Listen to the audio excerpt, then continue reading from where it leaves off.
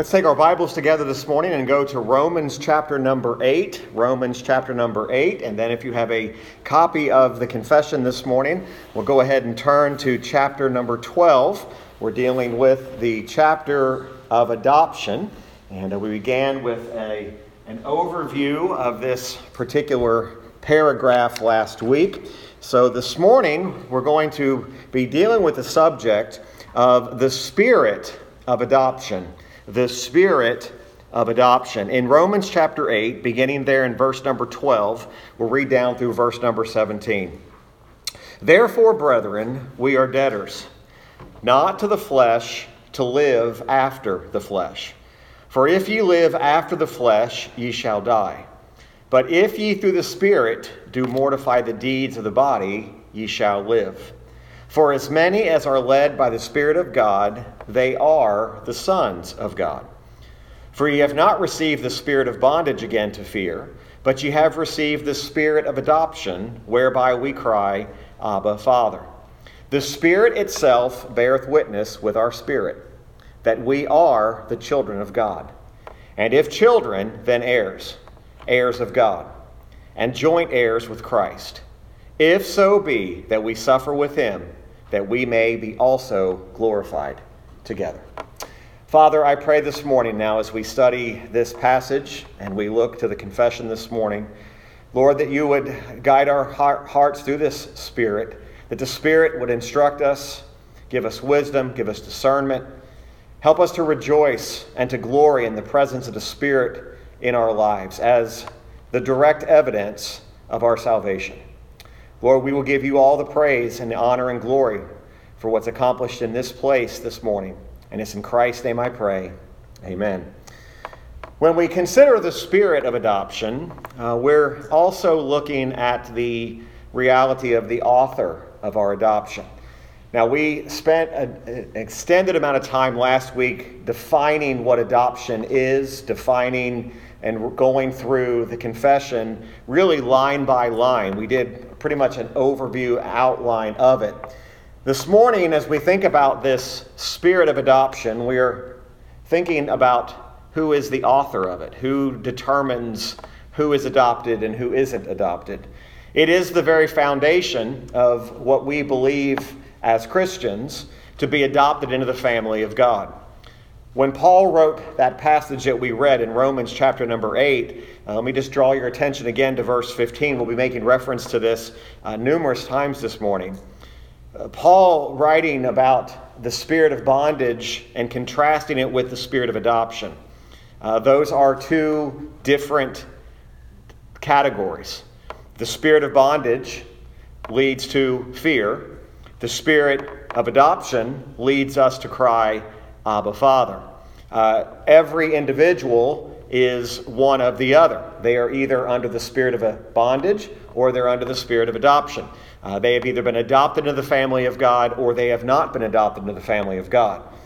From the very start of this chapter, this confession chapter 12 is only one paragraph long.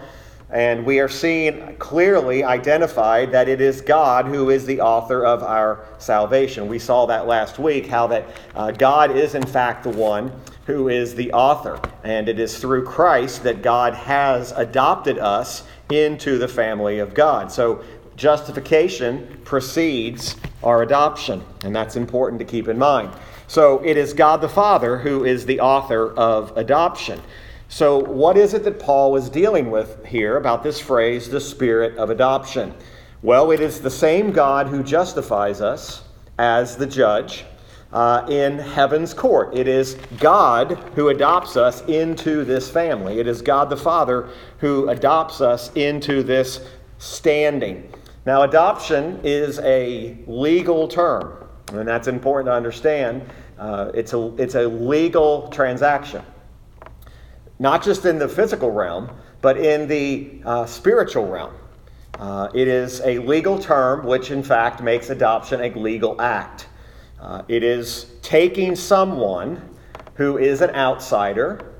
Paul uses the word numerous times, an alien, not an alien from space, but an alien, a stranger, and places them in another family.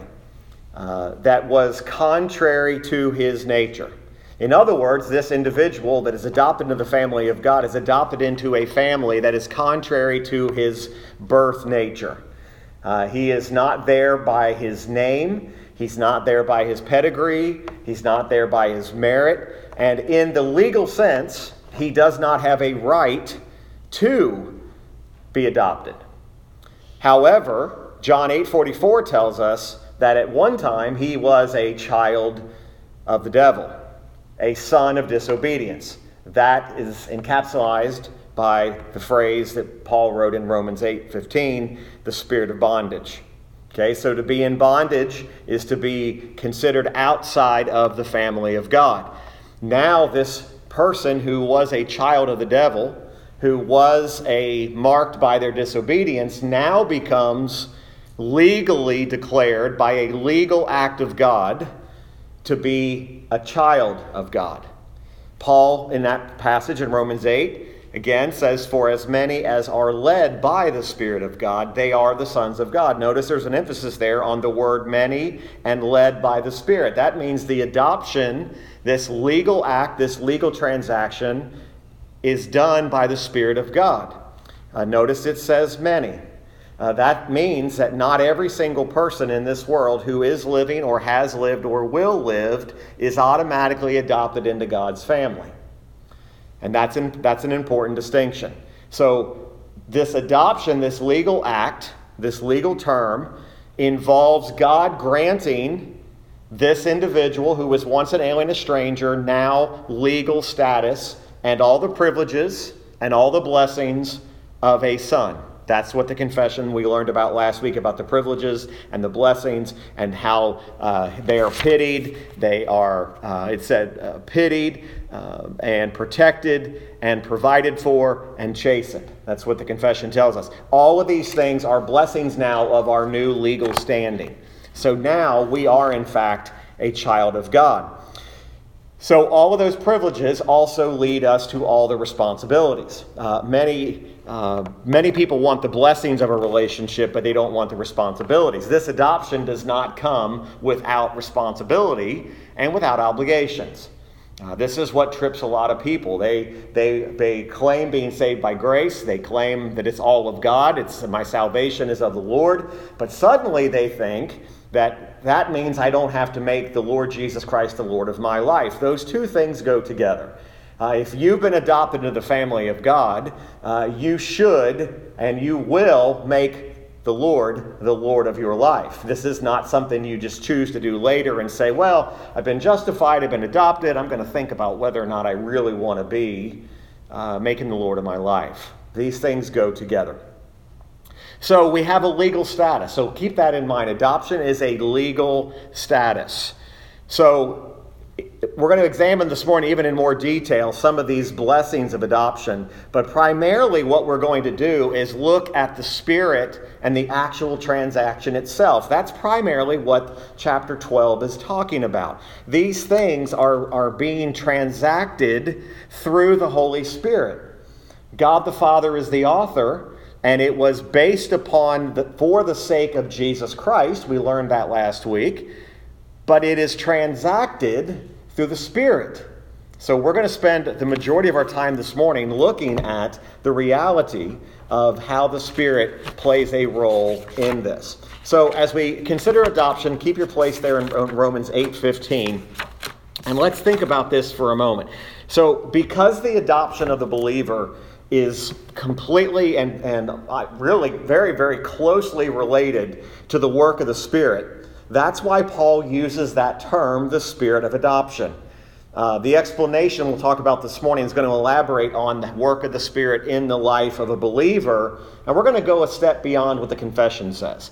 The confession gives us this blueprint, but we need to even see more closely. Now, it is not uncommon today, and it has been throughout all generations, that people believe, society believes, that if you were to pin them down and ask them, is God your father, or are you a child of God? Many even in society would say, well, yes, I believe that God is my father.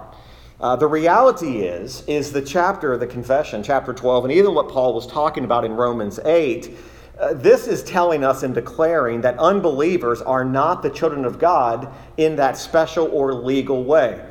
Now, what we mean by that is the Bible, of course, acknowledges, and we would all agree that the Bible acknowledges that in a general sense, every individual who has lived, will live, and is living now, they are God's offspring. Why? Because they are created by Him. But that's as far as it goes. Just being creator does not make you adopted into the family of God. In Acts 17, verse 29, if you'd like to turn there, this is where that declaration is made. Paul is addressing the men at Athens. And he is, of course, he's dealing with all of their superstitions at Mars Hill. It's a fascinating read. And you remember, he reads the inscription on their altar that says, "The unknown God." Imagine worshiping an unknown God. How depressing and awful would that be, to worship a God that you do not know? So in Acts 17:29, he deals with the reality of the offspring of God. He says, "For as much then as we are the offspring of God, we ought not to think that the Godhead is like unto gold or silver or stone graven by art and man's device." He is identifying that even these worshipers of the unknown God are the offspring of God, but he never uses a terminology that you are the child of God, you at Mars Hill who are worshiping this unknown God. He doesn't say, "I know you're worshiping an unknown God, but aren't you glad that you've been adopted into the family of God and you're one of God's children?" He doesn't say that. So this declares that God is in fact the creator. Now we do know that after the creation of man and after the fall of Adam and Eve, John 8:44 tells us that people are described in their natural condition as being children of the devil. Now again, this is harsh language, appears to be harsh language, because nobody wants to be considered the child of the devil. But in 1 John 3:10, the Bible tells us, "In this the children of God are manifest, and the children of the devil. Whosoever doeth not righteousness is not of God, neither he that loveth not his own brother." John, when he's writing in 1 John 3:10, declares that there are the children of God and there are the children of the devil. There are those who are the spirit of bondage. There are those who have been at the spirit of adoption. There is a clear line of marking between these two individual groups. Okay? So, to be a child of the devil means you are alienated, you are still a stranger, and you have not received the legal status as a child. Okay, so we put that false notion to rest that everybody is a child of God. Now, everyone here today who knows they're a child of God, we know how wonderful the doctrine of adoption is. We rejoice in the fact. We rejoice in the reality that God did not need us. God did not need to elect us as His children. God was not yearning and longing for something to be added to Himself in order to make Himself feel more valuable, to make Himself feel more worthy of His glory. He loved us because He chose to do so. That is the only reason. He loved us because He chose to do so. He justified us and adopted us because He chose to do so. Not on any merit of our own, but on the only merit is the merit of Jesus Christ. So here we have that He could have, all right, God could have just simply justified us and then set us free from sin. Okay? So He could have said, "Listen, I have justified you, that's enough. And I'm going to go one step further, and I'm not going to justify you. I am going to set you free from the power of sin." But no, He goes one step further. What does He do? He now says, not only have I justified you, not only have I freed you from the power of sin, but I'm going to adopt you as well. I am now going to give you the same privileges, same blessings as one of my children. So God's grace goes further than just justifying us. So when we're back in our text and we're looking at Romans 8:15, notice again what Paul writes when he talks about the beauty of adoption. He says, "Brethren," back in verse 12, "we are debtors, not to the flesh, to live after the flesh. For if ye live after the flesh, ye shall die. But if ye through the Spirit do mortify the deeds of the body, ye shall live." He's identifying that when a child of God, that legal standing has now changed. You are not going to live after the flesh any longer. Now you're going to live after God. That's being delivered from the power of sin. And again, back to what we looked at, verse 14, "For as many as are led by the Spirit of God, they are the sons of God." Notice that is a very clear declarative statement. Not you will be the son of God, but that you already are the son of God. For ye have not received the spirit of bondage again to fear, but ye have received the spirit of adoption, whereby we cry, Abba, Father. Here's one of those key privileges. God's grace has gone so far. God's grace has moved even beyond just justifying us. It's adopted us as His very own. So we need to understand that these points that lead us to understand the beauty of the doctrine of adoption. So first of all, let's understand that adoption is after justification. Okay, adoption is after justification. Remember, justification pictures us as a guilty criminal. As a guilty criminal, that guilty criminal is now being declared innocent. I'm being declared innocent on the basis of someone else's righteousness.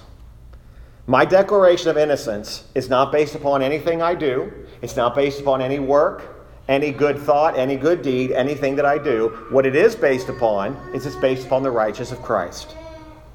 So adoption is different from justification in that the picture is now not a criminal in a court being declared innocent on the basis of someone else's righteousness. Now the picture of adoption pictures a slave, all right, in a market being purchased. They are purchased and set free, right? But they're not set free just to run out into the wilderness. They are set free to be adopted into God's family and to actually be considered one of His own. Okay, so do you see the difference? God could have stopped, right? God could have stopped and said, I'm going to justify you. I'm going to set you free from sin. Now be gone. And we would have gone out. We would have said, I'm justified. I'm set free from sin. But I would not have the blessings, the privileges, or the responsibilities of being a child of God. So that's where Paul is in Romans 8:15. He's not just talking about the beauty of justification. He's talking about the beauty of the additional benefits that we get because of this. So remember, adoption is a legal process. It's a legal term. If you want to turn to John 1:12, Jesus actually referenced this particular idea of adoption, and he doesn't. The word adoption's not used.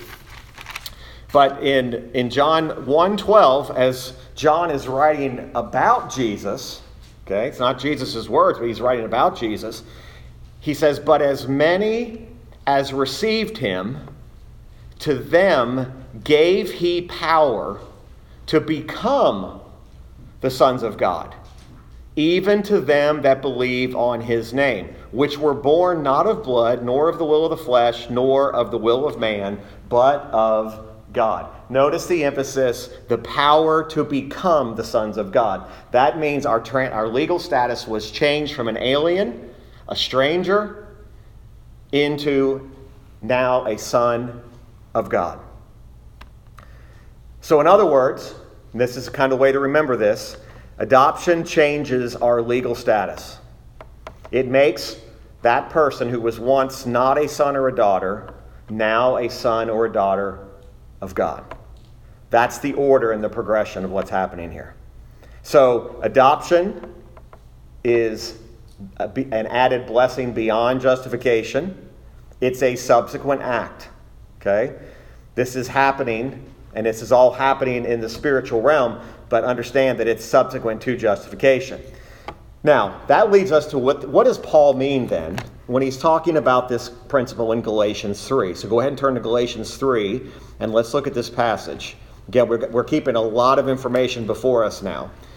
Galatians 3, verses 22 through 26. How does faith play into this? Okay, so here's Galatians 3, verse 22. But the Scripture hath concluded all under sin. All that the promise by faith of Jesus Christ might be given to them that believe. But before faith came, we were kept under the law, shut up unto the faith which should afterwards be revealed. Wherefore the law was our schoolmaster to bring us unto Christ, that we might be justified by faith.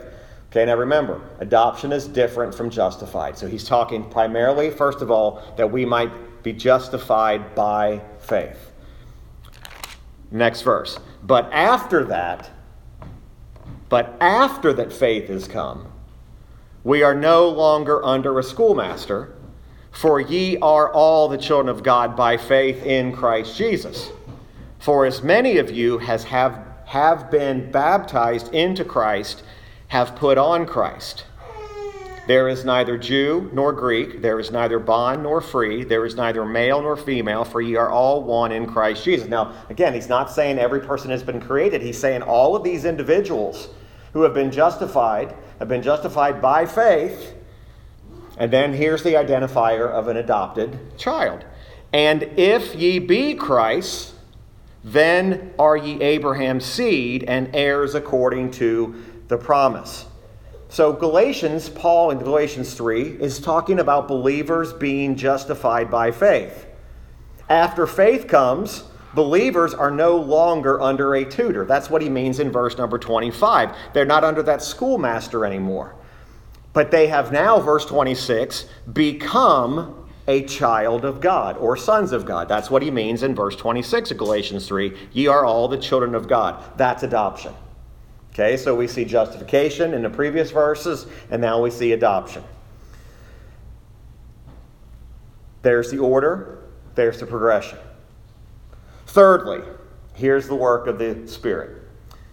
Believers are adopted through receiving the Spirit, who is called the Spirit of adoption back in Romans 8:15. This is what that subject we began with today, Romans 8:15, the Spirit of adoption. Notice that Spirit of adoption gives us the right to cry, Abba, Father. Now, the use of words is important here. Now, I don't read a lot of other translations, but the translation that I'm using, okay, uses very descriptive words that are important to make the connection here, okay? Ye have received the Spirit of adoption, whereby we cry. Okay, it's cause and effect. Because I've received the Spirit of adoption through the work of the Spirit, my response is Abba, Father. Okay? I'm no longer under the spirit of bondage. I'm now under the spirit of adoption. And as a result of my adoption, I don't speak as somebody who's under the spirit of bondage in fear. Now I speak as someone who is under the spirit of adoption. Does everybody understand that? That's a tremendous difference here. This is a right we're given. We're given the right and the privilege and the blessing of being able to call God our Father. Not just because you were born. Not just because you were created. Not every person who's created has the right to call God their Father. That's why an unbelieving atheist, okay, who at a moment is deciding that I'm in great trouble, and suddenly for just a split second they want to become a believer because they want help now from that God they don't believe in, they still don't have the right to call out to that Creator and call Him Father. That's a right that is only granted after justification takes place. Justification by faith. So the Holy Spirit is involved in regenerating the person first. Okay, don't lose sight of the Trinity in your regeneration. There is no just, hey, the only person who regenerated you was Jesus. The entire Godhead is behind the salvation of every soul. God the Father, God the Son, and God the Holy Spirit. It is the Spirit who actually does the regenerating.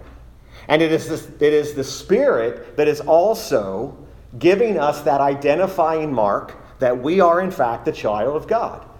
So for illustration purposes, the only reason you know you're a child of God today is because the Holy Spirit tells you that. Not because I tell you that. Do you understand how dangerous it is when someone says, "Can you tell me if I'm saved or not?" Do you understand how impossible that is for you to declare? But do you know how many years many of us have grown up in an environment where someone says, "Am I saved?" Do you know you can say all the right things, you can appear to do all the right things, but it is not me, it's not another believer that tells you that you are a child of God. It's the Holy Spirit himself that tells you you're a child of God. You know you're adopted because the Spirit tells you that. The same Spirit that regenerated you. That's what John meant. Let's go again back to John 1, 12 and 13. This is what he meant when he said, gave him power to become the sons of God, even to them that believe on his name. So we see how this is all working through. You're right there. Go to John 3 and look at verses 5 through 8. Familiar passage.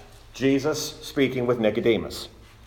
Jesus answers Nicodemus' question about how can a man be born again. And notice the emphasis here. Jesus answered, "Verily, verily, I say unto thee, except a man be born of water and of the Spirit." Okay, now, I don't know what translation you're using, but the word Spirit should be capitalized there. Because this is not by your own spirit. This is not by some other spirit. You are, except a man be born of water and of the Spirit, he cannot enter the kingdom of God. Friends, you are not getting into the family of God unless you are justified by the Spirit first. The Spirit is the one doing the regenerating work. It was not you praying the prayer. It was not you asking God for forgiveness. That didn't regenerate you. The Spirit regenerated you. Okay? I'm hammering this because there is such a fine line between when people start talking about their conversion, their regeneration. They'll almost identify, well, sure, I believe that the Spirit did it. But the Spirit their thought is this, but the Spirit was waiting on me. The Spirit was never waiting on you. The Spirit is the one who does the conversion. It is the gift of repentance that we believe. It is the gift of being made willing to believe. The regenerating work that's taking place is not because of us. It's because of what the Spirit is doing. Again, notice the conversation goes on. That which is born of the flesh is flesh, and that which is born of the Spirit is spirit. That kind of sounds exactly like what Paul was talking about in Romans 8:15 about that which is born of the flesh is flesh, and that which is born of the Spirit. Born of the capital Spirit. See? Marvel not that I said unto thee, ye must be born again. The wind bloweth where it listeth, and thou hearest the sound thereof, but canst not tell whence it cometh. And whether it goeth, so is every one that is born of the Spirit. The wind goes wherever it chooses to go. You don't know where it's coming from. You've never seen the wind. You only see the effects of it. I mean, isn't it amazing? We look out the window during a summer storm, and the leaves are blowing, and we say, "Look at that wind." You're not looking at you don't see the wind. Or someone says, "Look at the wind on that tornado." You're not seeing the wind. You're seeing the debris that the wind is picking up. But you're not seeing the wind. The wind goes wherever it chooses to go. And that's what he's talking about the Spirit. I can no more see the wind than tell somebody, "I can get you saved right now. If you'll just repeat after me, I can get you saved, and I can get this all nailed down today so that you never have to wonder again, are you justified and you're adopted in the family of God?" I can't do that. Why? Because the Spirit of God has got to move. Now I'm called. I'm responsible to tell other people about Christ. We are all called. If you're a believer, this is not just a ministry that a pastor or an elder or deacons are called to do. We're all called to testify who Christ is. But you're never once called to save a soul. You're never once called to regenerate. Why? Because you don't know where the Spirit's going to show up.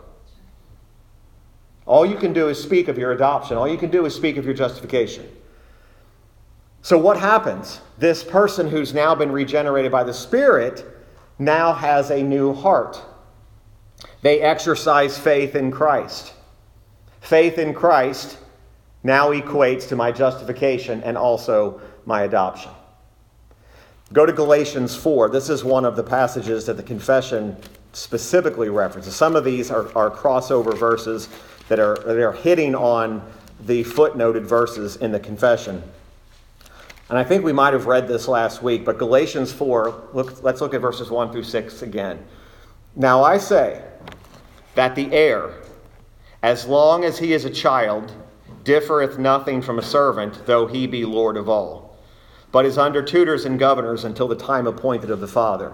Even so we, when we were children, were in bondage under the elements of the world. But when the fullness of time was come, God sent forth his Son, made of a woman, made under the law, to redeem them that were under the law, that we might receive, what's this next phrase? The adoption of sons. Now here comes the responsibility part. And because ye are sons, God hath sent forth the Spirit of his Son into your hearts, crying, Abba, Father. Wherefore thou art no more a servant, but a son, and if a son, then an heir of God through Christ. Not only is it a privilege to call our Father, Abba, Father, it is a responsibility. Oftentimes we don't look at obligation and privileges and count them as the same. But do you realize we could emotionalize this, and we could talk about what a beautiful picture it is for you to be able to call on God your Father and call him Abba, Father. But do you know, as a child of God, that is an obligation, it's a responsibility. He is the Lord of your life. He is the Lord of everything. And when we think about this adoption, because we've received the Spirit of God, do you realize we can cry nothing else? Are we getting that today? You can't cry Abba to the devil. You can't cry Abba to the world's God, or like Paul said to the unknown God, the inscription at Mars Hill we just talked about. It's impossible for you, for a child of God, to now look to the unknown God and say, Abba, unknown God. Why? Because you've been adopted. It's a legal term, remember? You can no longer call anyone else your father except for the only true God. There is such a beauty in this description of what Paul is talking about here. We cry, Abba, Father. This shows that the Holy Spirit enables us to recognize our adoption into God's family. And there's no greater recognition as a believer you should have today than realizing I am an actual child of God. No matter what mess you're in this life. And folks, let's just be honest. Earthly families are a mess across the board. It's just the way it is. Why? Because we're all sinners. We oftentimes look at our families and we say, how could that person have reacted that way? How could they have acted that way? Because they're still sinners saved by grace. We don't always live up to our namesake. There are days we ought to be extremely ashamed of ourselves about our actions and our attitudes and how we responded and how we thought. Because even in the mess of this life, if you're a child of God, you have something so beautiful and so wonderful that there's nothing in comparison to it. Your family's never going to be perfect. Neither is mine. But to be adopted in the family of God, it is a perfect adoption. And He didn't adopt me because I was going to be a good child of God all the time. If that was the case, I lost it the same day I got it. He would have taken me back and said, I want to turn this one back in. This one's not living up to what I thought they were going to be. You know what most of life is? This is kind of a rabbit trail I'm going on. Most of life is failed expectations. We don't live up to what we think ought to be because we're sinners. Oh, there's beautiful pictures in between. There's wonderful mountaintops in between. There are times when we are aware of the blessings of our family. We're enthralled with the reality of who they are. But then there's times it's not such a beautiful picture. But the receiving of the gift of the Holy Spirit and adoption should not be seen as separate acts from justification and regeneration, as if someone can be saved but only receive the Spirit as a second blessing. The Holy Spirit is not a second blessing. If you were regenerated, you got the Holy Spirit the day of your conversion. We're not wandering around waiting, when's the Spirit going to now come on? I'm looking for my second blessing. I got my first one, now I want my second one. There are denominations that teach that. They teach you're justified, but you're still waiting on that second blessing. Sometimes it'll cross over into the reality of these spiritual gifts, saying, okay, if you're really a child of God, you're waiting on the second blessing. You need to be able to speak in tongues. You need to be able to heal people. They believe that those works are identifiable marks of salvation. And in the Scripture, just because you could do a work, just because you could heal, just because you could speak in tongues, was not an identifying mark that you were a believer in Jesus Christ. Even the devils, the demons could do this. It's very important to understand that. So these denominations that are wandering around out here, they're saying, listen, you know why you can't speak in tongues? You know why you can't heal anybody? Because you don't have enough faith. Folks, that's false. That's not Bible. And I want you to know, it is infiltrating, the speaking of tongues and spiritual gifts is infiltrating Reformed Baptist churches right now all across this country, where we've got a group of Reformed Baptists who are now suddenly saying, you know what, are we missing something? Why doesn't our pastor stand up and speak in tongues? Why doesn't he heal? It's creeping in. That was never an identifiable mark of your conversion. The presence of the Spirit is.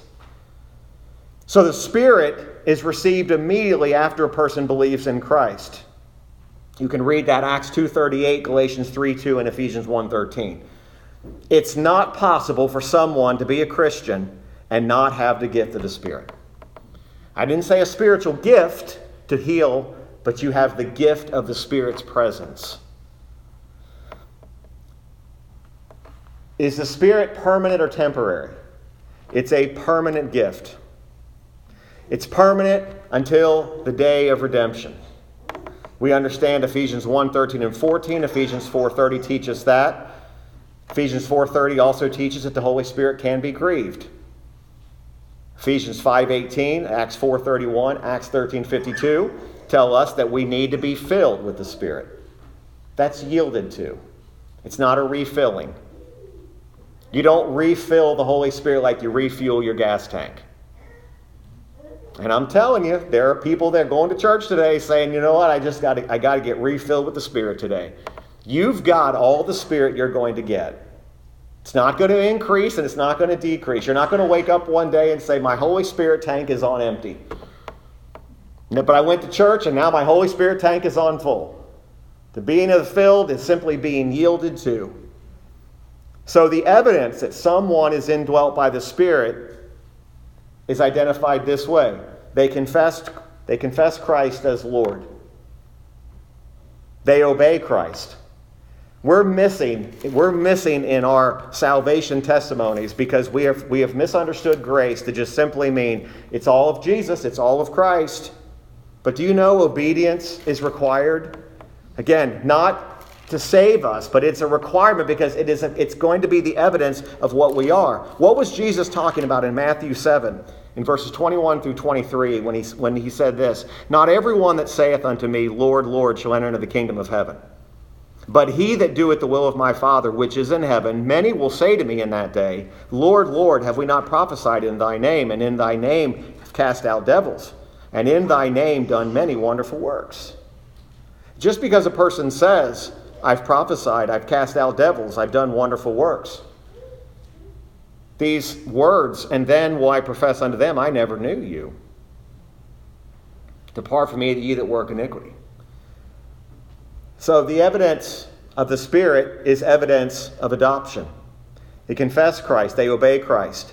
Galatians 5:22 and 23 tells us we have the fruit of the Spirit. Not the ability to speak in tongues. Not the ability to heal people in and of ourselves, but the fruit of the Spirit. Miraculous gifts and prophesying were never infallible evidences of salvation. So just because someone in that day could do those things, I could not say they must be a believer, because that wasn't the identifying mark. So that concludes our study this morning. Now let me give you a couple things I want you to consider, and then if you need to ask a question on top of that, you can certainly do so. But understanding in our level over the last 2 weeks, understanding the biblical doctrine of adoption, what is your reaction to that? How do you react to the understanding of your adoption?